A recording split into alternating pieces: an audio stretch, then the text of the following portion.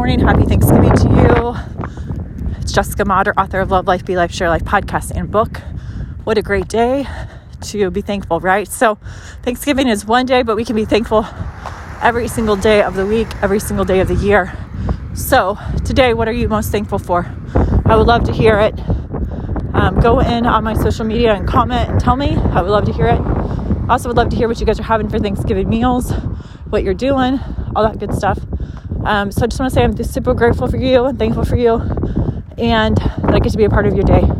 So with that, I'm going to go spend some time with my husband and my 2 kids and my in-laws. We spent time with my family last weekend, so lots of great family time. Be blessed for the people that you have in your life, because tomorrow's not guaranteed for anyone. So have a wonderful time. Happy Thanksgiving.